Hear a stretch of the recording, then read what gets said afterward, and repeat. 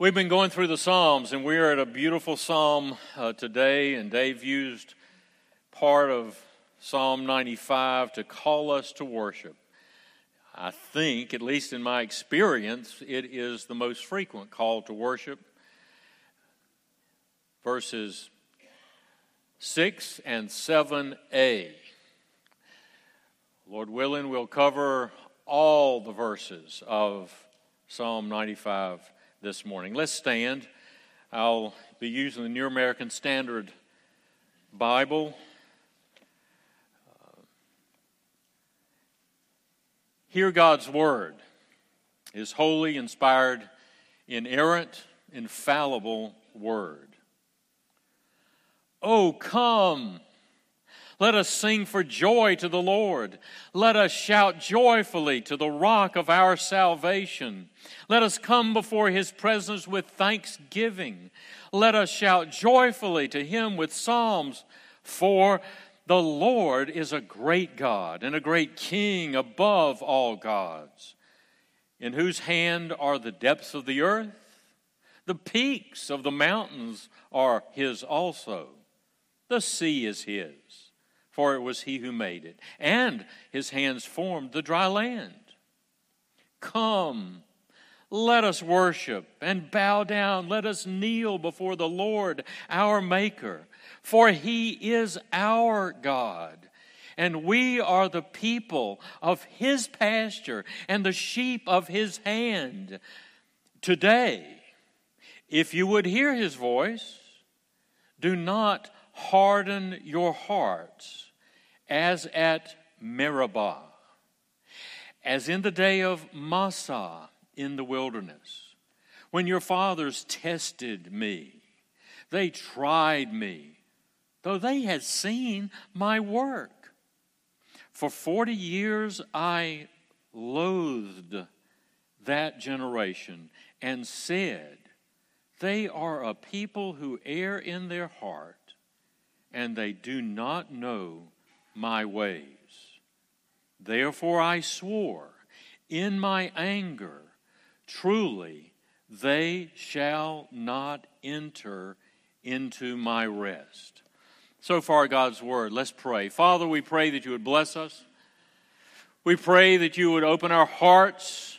We pray that our hearts would not be hard. You would soften our hearts. May we receive the invitation, the joy, the celebration, the praise, the opportunities of Psalm 95, and to take its warning very seriously and to our hearts, that they may be soft and may rejoice in you. And by your grace and through the worship of the Lord and the ministry of the Holy Spirit through the Word, that we would know your ways. In Jesus' name we pray. Amen. Please be seated.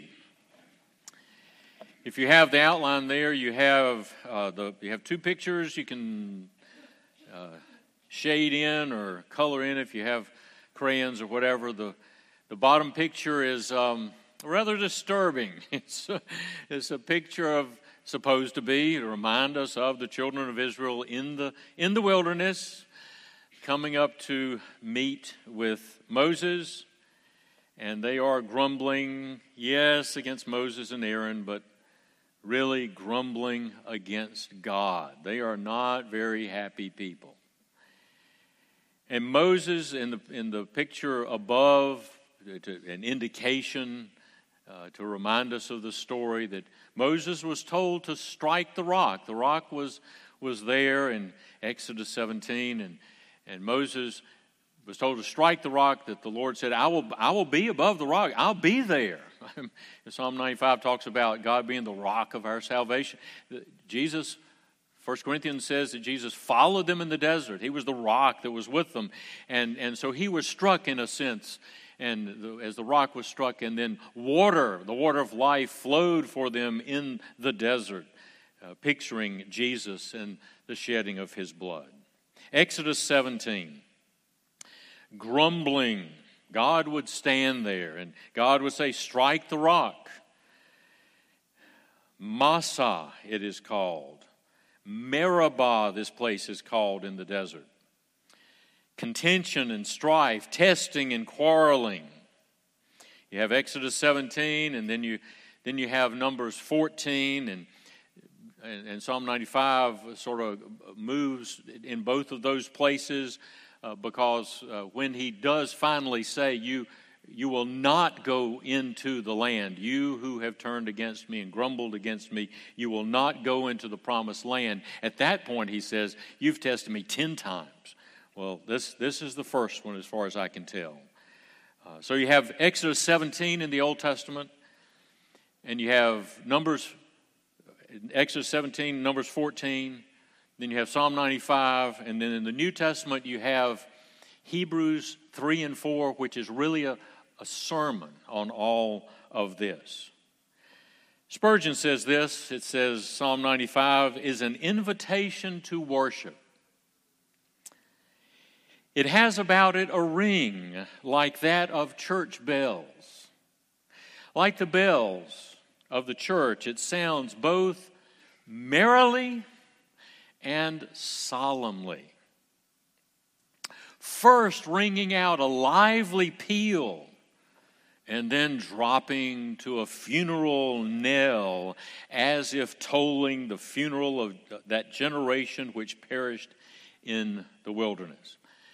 Now, I've said before, particularly as we've started going through Psalms, that I see the Psalms as being a barbell that connects the Psalms and wisdom literature in general, but the Psalms that connects the history of the Old Testament and then the worship and the fulfillment in the New Testament. And this is a perfect example of that, because you have the grumbling in the Old Testament, and then the Psalm explains it and calls us to worship, and then Hebrews explains not only what Psalm 95 is talking about, but what happened in Exodus 17 and Numbers 14. So we start out, it's a simple structure for the psalm, and you could divide it into 2 parts. I've divided it into 3 parts. The first part is what we know so well. It's an invitation to worship. So if you want a call to worship, if you need to devise a worship service, and you're going to look at the different parts of the worship service and say, well, we need a call to worship, and we can tell people, hey, y'all, come worship. But it sure would be nice if we could find something in the Bible that calls us to worship. Well, you'll probably think about Psalm 95. You might have to look it up on your phone to find where it is, but you'll probably think about this. Oh, come, let us sing for joy to the Lord. Verse 1, let us shout joyfully to the rock of our salvation. And when he says rock, he's already thinking about the wilderness. Let us come before his presence with thanksgiving. Let us shout joyfully to him with psalms. And then verse 6, come, let us worship and bow down. Let us kneel before the Lord our Maker. So there's our invitation. And then you move into, you have there in verses 3 through 5 and 7a, a reason to RSVP. God speaks to all of us today, has already done so as Dave read the call to worship. And the Lord says, come to me and worship. But why should we respond?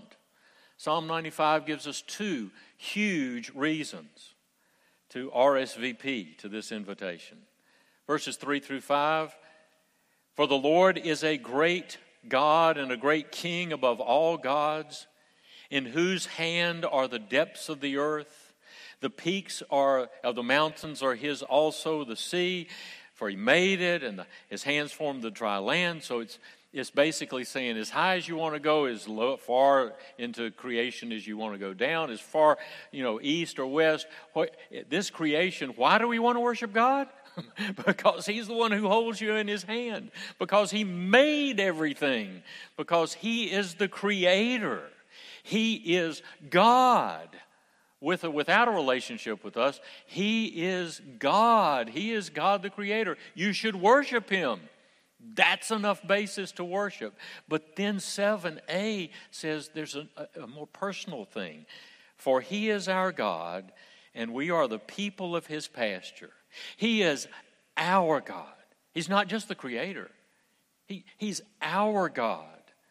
and we are the people of his pasture and the sheep of his hand.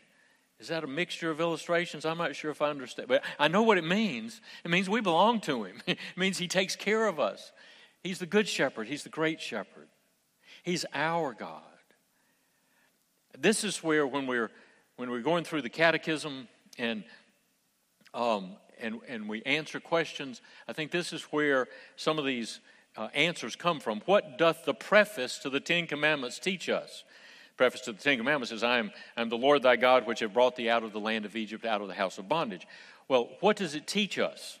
The preface to the Ten Commandments teacheth us that because God is the Lord and our God and Redeemer, see, it's the two parts here of Psalm 95. Therefore, we are bound to keep all his commandments. Question 46.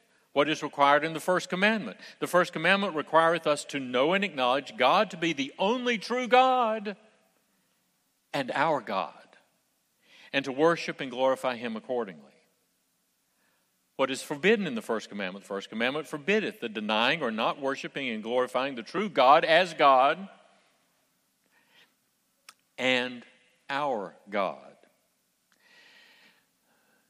At some point, Daddy was asked, along with everybody else in our home church, he was asked to write down something about his testimony.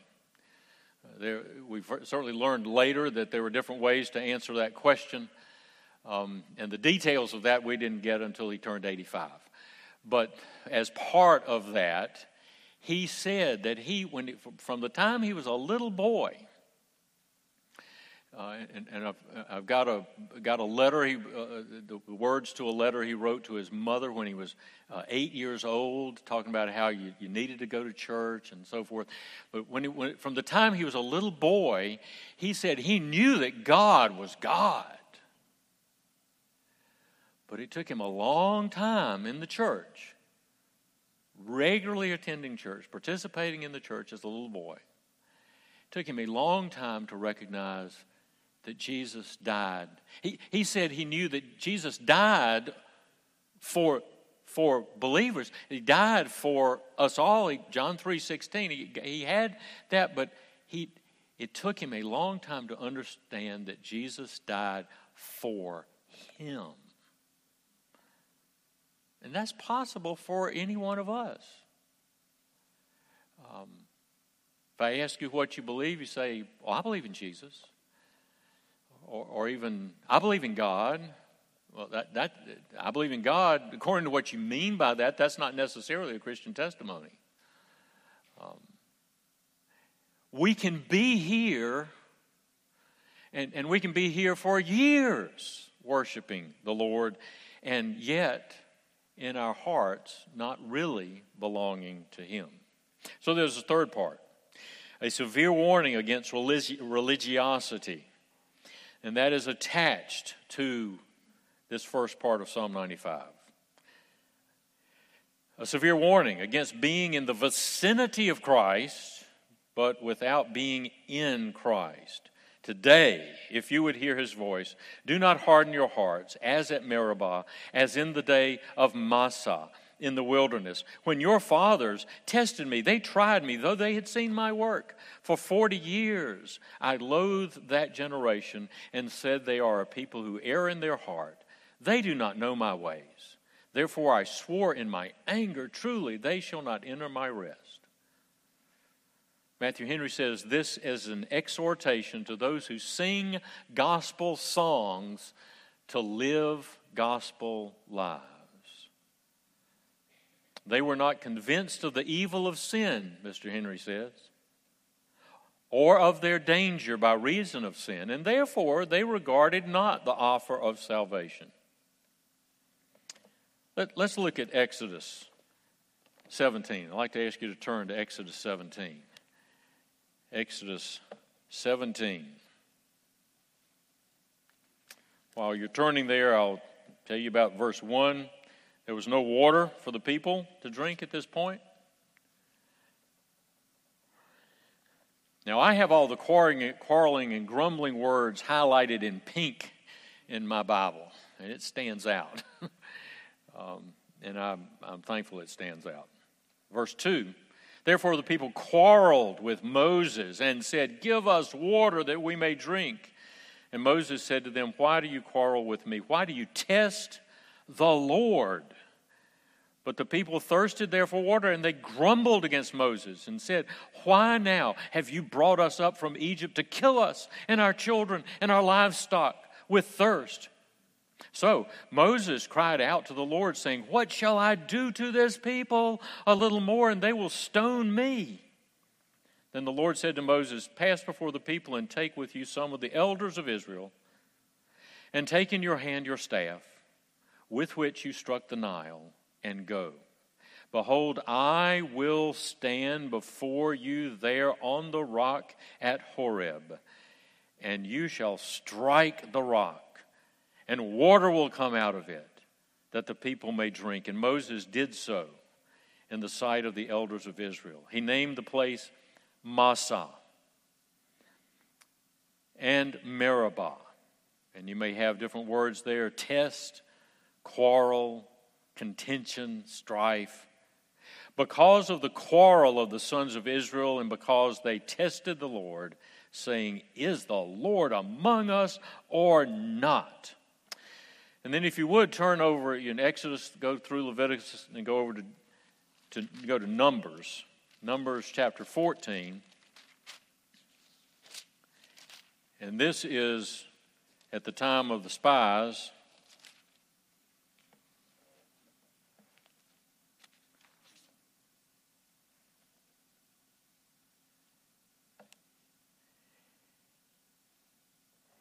Verse 19, Moses is praying for them as they've rejected the plan to go in and did not have that faith, except for, Joshua and Caleb. Pardon, I pray, the iniquity of this people according to the greatness of your loving kindness, just as you also have forgiven this people from Egypt even until now. So the Lord said, I have pardoned them according to your word, but indeed, as I live, all the earth will be filled with the glory of the Lord. Surely all the men who have seen my glory and my signs, which I performed in Egypt and in the wilderness, yet have put me to the test these 10 times, and have not listened to my voice, shall by no means see the land which I swore to their fathers, nor shall any of those who spurned me see it, but my servant Caleb, and so forth. So the Lord took them through the wilderness, but they did not make it to rest in the promised land. So, how does this apply to us? Matthew Henry says, what? To tempt him in the wilderness where we live upon him? This is as ungrateful as it is absurd and unreasonable. So are we treacherous? Are you treacherous? Do you look like you're dependable, but not really interested in Christ? For whatever reason you may be here this morning, or be online watching this morning. Are you here under false pretenses? I heard a testimony last night over the radio. I would recommend to you such programs as Unshackled on WYFG, Bible Broadcast Station 91.9, Gaffney. About a man who went down front at the time of the pastor calling for those who would want to be saved. And he went down front to please his Sunday school teacher and to please his mother. But he said, under false pretenses. We can do that. This is part of the nature of the visible church in which we live. We can take attendance if we wanted to. We can see one another. We can't see one another's hearts. But the Lord can. The Lord stands before us on the rock as He provides the water that is Jesus Christ. What is the visible church? The visible church is a society made up of all such as in all ages and places of the world do profess the true religion.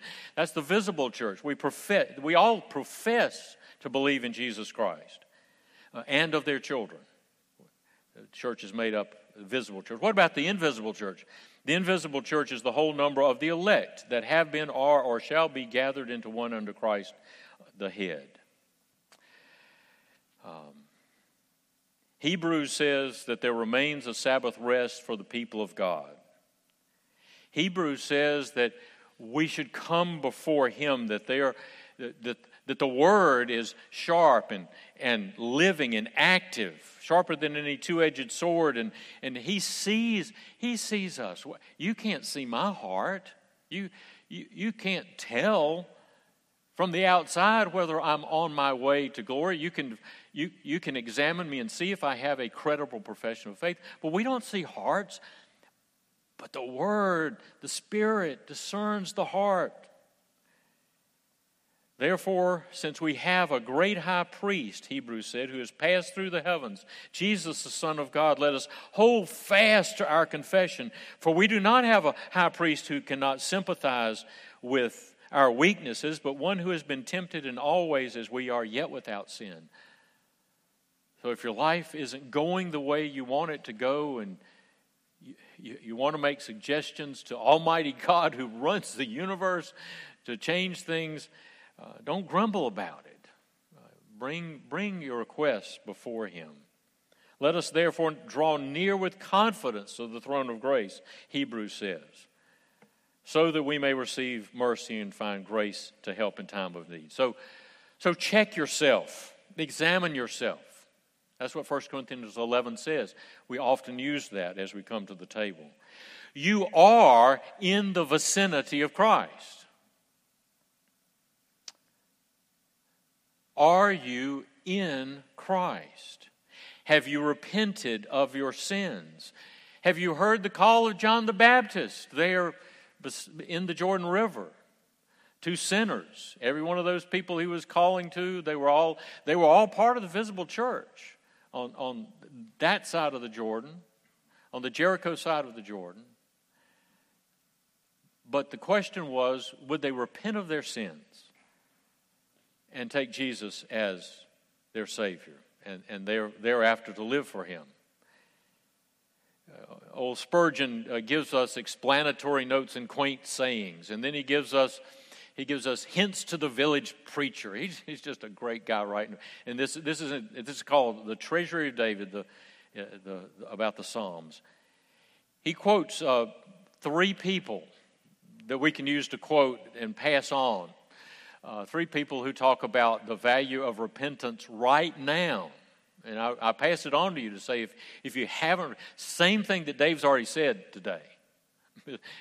It's the same thing. Repent today. Today, if you hear His voice. Today, this is the day of the gospel day to hear this. Mr. Mason says this: if we put off repentance another day, we have a day more to repent of, and a day less to repent in.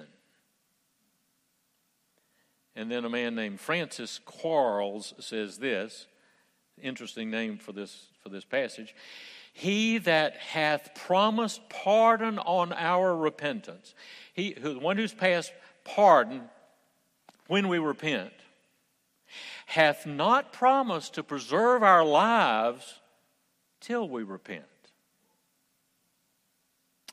And Thomas Fuller says this: you cannot repent too soon, because you do not know how soon it may be too late.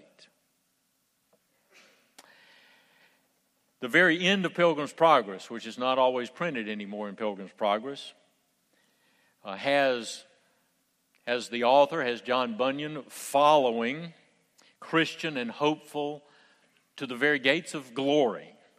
And he sees in this celestial city, he sees the doors opened wide. You see Enoch and Moses and Elijah standing above the door, looking down, and there are people coming to usher them in. And as they went into the gate, Christian and hopeful are transfigured, and they were dressed in garments that shone like gold.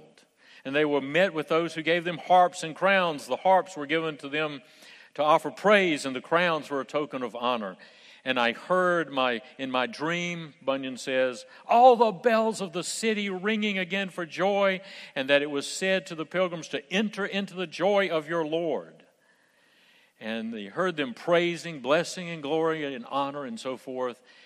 And then he looks back, and he sees another fellow who is called Ignorance coming up. And whereas you probably remember Christian and Hopeful had a hard time getting through death, getting through the river to get to the other side, especially Christian did. Well, Ignorance doesn't have any problem. He has a buddy called Vain Hope, who's a ferryman who zips him across. And then he comes on up and he's very confident. But he doesn't know Jesus as his personal Lord and Savior. That's why he's called ignorant. It's not that he doesn't do well in math. It's he doesn't know Jesus. And he comes up and he thinks he's just going to get in, but nobody ushers him forward, and the gates are closed. And they asked him, the men at the door looking over the top of the gate said, where did you come from, and what is your desire? And he said, I have eaten and drank. That's the way Bunyan writes back then. I have eaten and drank in the presence of the king. And he has taught in our streets. And then they ask him for his certificate. That is his testimony of his belief, his repentance, his trusting in Jesus Christ alone. And he had nothing to say. There was no certificate. There was no. I'm not talking about a written piece of paper. It's testimony that he trusted in Jesus. He found none. He fumbled in his breast pocket and found none. And the men tending the gate said, don't you have one? Ignorance had no answer, not even a word. So the men at the gate told the king, but he would not come down to see him. That's Jesus. Instead, he commanded the two shining ones who had conducted Christian and Hopeful into the city to go out and take Ignorance and to bind him hand and foot and have him taken away. At that, the two shining ones took him up and carried him through the air to the door that I saw at the side of the hill and put him in there. And I realized there was a way to hell even from the gate of heaven, as well as from the city of destruction. So I awoke, and behold, it was a dream. For Bunyan, it's a dream.